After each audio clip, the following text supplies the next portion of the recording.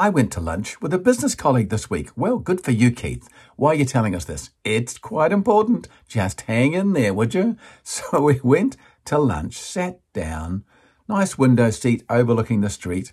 And this young lady came over and started putting out some menus and some knives and forks and napkins, a little bit nervous. And I just said casually, as you would, I hope, I said, "You're doing a great job, thank you." Well, you'd think that I'd given her the winning lotto numbers. She said, "Thank you," she said. "I've had a rough morning and you've just made my day a whole lot better." Wow.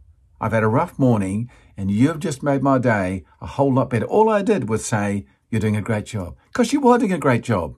Was it a terrific job? I don't know. She was putting out some menus and knives and forks. She was trying her best. And clearly she'd had a rough morning. There were other people in the restaurant. I don't know if they'd said anything to her. Clearly they hadn't said, "You're doing a great job." Had they? Maybe she was late for work and got told off by the boss. Maybe she had a rough morning waking up. Maybe she got some bad news from a family member. Don't know. She was having a rough... You don't know what people are going through. You don't know what they're thinking about when you see them.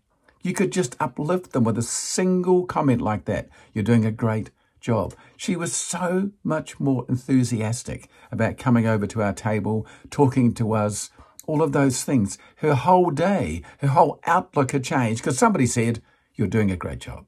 Now, it's not hard to be nice, is it? It's not hard to be nice. We have no clue what she is going through.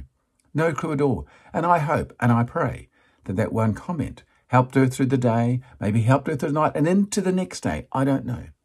And I hope that her enthusiasm and her joy that she now was carrying, that little bit of joy, rubbed off on some other people. And maybe they made some comments, or maybe she made some comments to them and paid it forward with some comments to other people. I don't know. I'll never know. She was a lovely, lovely young lady, and she was doing her best to do the best for us. You can do that. You can reach out to people with a simple, lovely, uplifting, genuine comment. No false flattery. None of that. Just a really nice comment to help other people get through their day.